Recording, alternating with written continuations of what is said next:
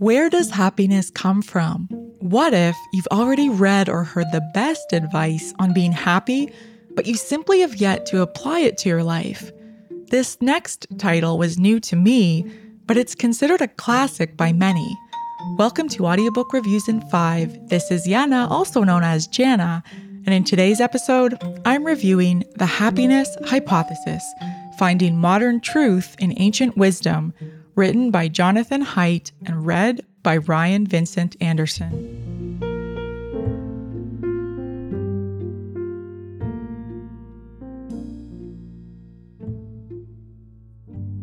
The Happiness Hypothesis is a 2006 psychology book written for a non-academic audience.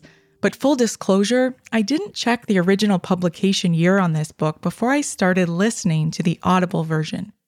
And that was recorded in 2018, so I didn't realize it was 15 years old until some references to the early 2000s popped up in Haidt's writing. So, why review a 15-year-old book? Well, here's one of the opening lines that immediately grabbed my attention.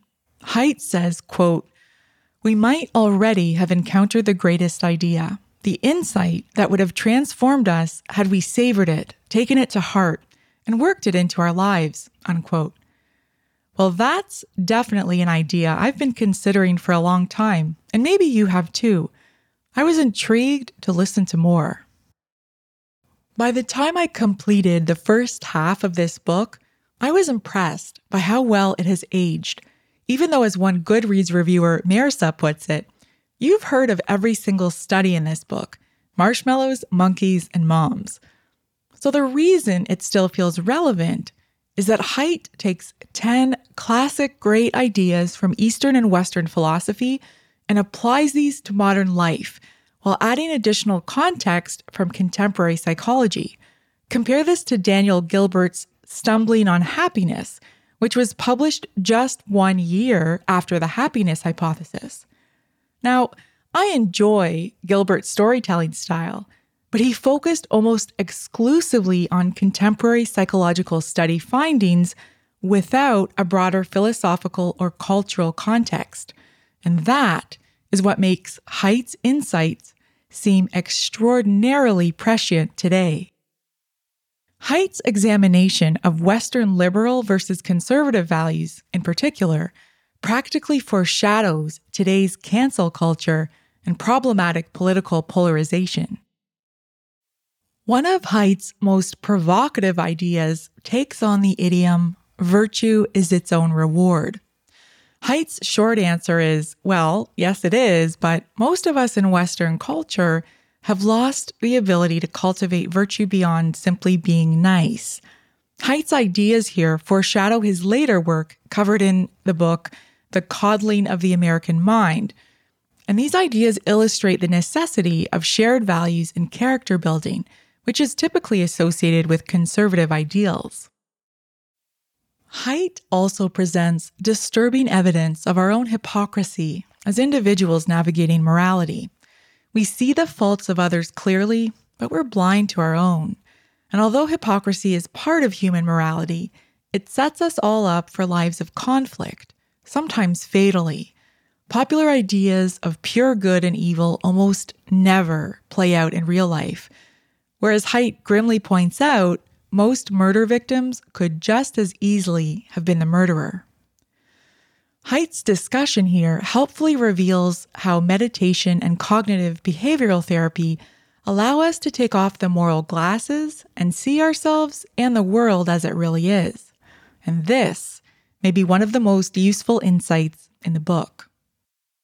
Haidt weaves a tremendously useful analogy throughout each chapter. He uses the concept of an elephant and a human rider to illustrate our inner conflict between rational ideals versus our emotions and instincts. Interestingly, Haidt suggests that our current tendency to compare our minds to computers or driving cars lacks the nuance of human and animal relationships that historically dominated every culture. Haidt also proposes that Buddhism and Stoicism go too far in their emphasis on non-attachment. It's our attachment to others and relationships, he emphasizes, that suffuse life with purpose and meaning. My criticism here is that this chapter is narrow in scope, and it frankly oversimplifies Buddhism and Stoicism too much.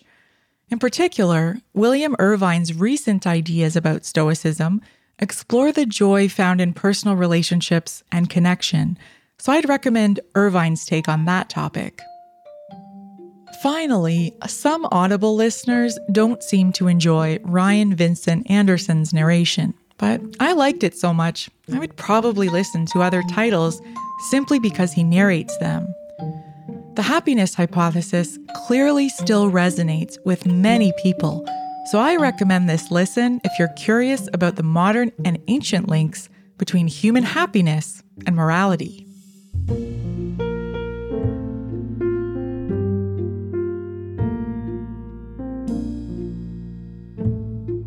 That's all for this episode of Audiobook Reviews in 5. Thanks for listening. If you have not yet done so, please follow us on Facebook and subscribe to Audiobook Reviews in 5 on Anchor, Apple, Spotify, and many others.